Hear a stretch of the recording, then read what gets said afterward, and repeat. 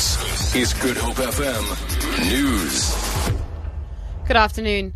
The Gupta family has denied it attempted to capture a 51 billion rand Prasa tender on behalf of a bidder in 2012. The claim is made in a letter written by former CEO Lucky Montana. The denial comes as the Ababungane Centre for Investigative Journalism revealed a new example of alleged state capture by the Guptas.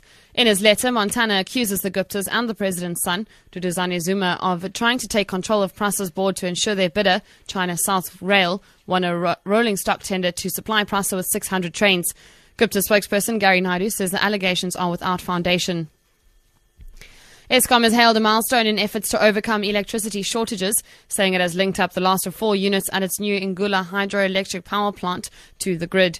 Eskom Chief Executive Brian Molefe says it will greatly enhance the security of electricity supply to South Africa in the future. Construction of the 25 billion rand Ingula plant in KwaZulu-Natal began in 2006. Other Eskom projects include the Medupi and Kusile coal-fired plants in Limpopo and Mpumalanga.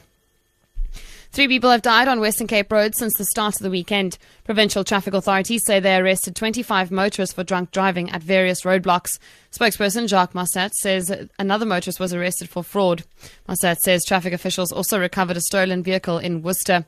He's appealed to road users to be cautious while driving in the rain. 3 people have died on our provincial road so far this weekend. 2 pedestrians, 1 in Oudtshoorn and 1 on the N2 near Grabouw. 1 person also lost his life on the N1 near Beaufort West when he lost control over his vehicle and overturned. We want to urge all road users, please don't mix alcohol with road use. Lastly, South African wines are holding their own in a fiercely competitive international market. A 2015 Chardonnay from a wine farm in Stellenbosch was voted the best in the world at an international competition in London last week.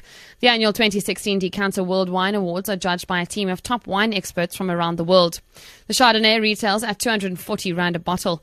Owner of De Morganson Wine Estate, Wendy Applebaum, says they are proud of their product.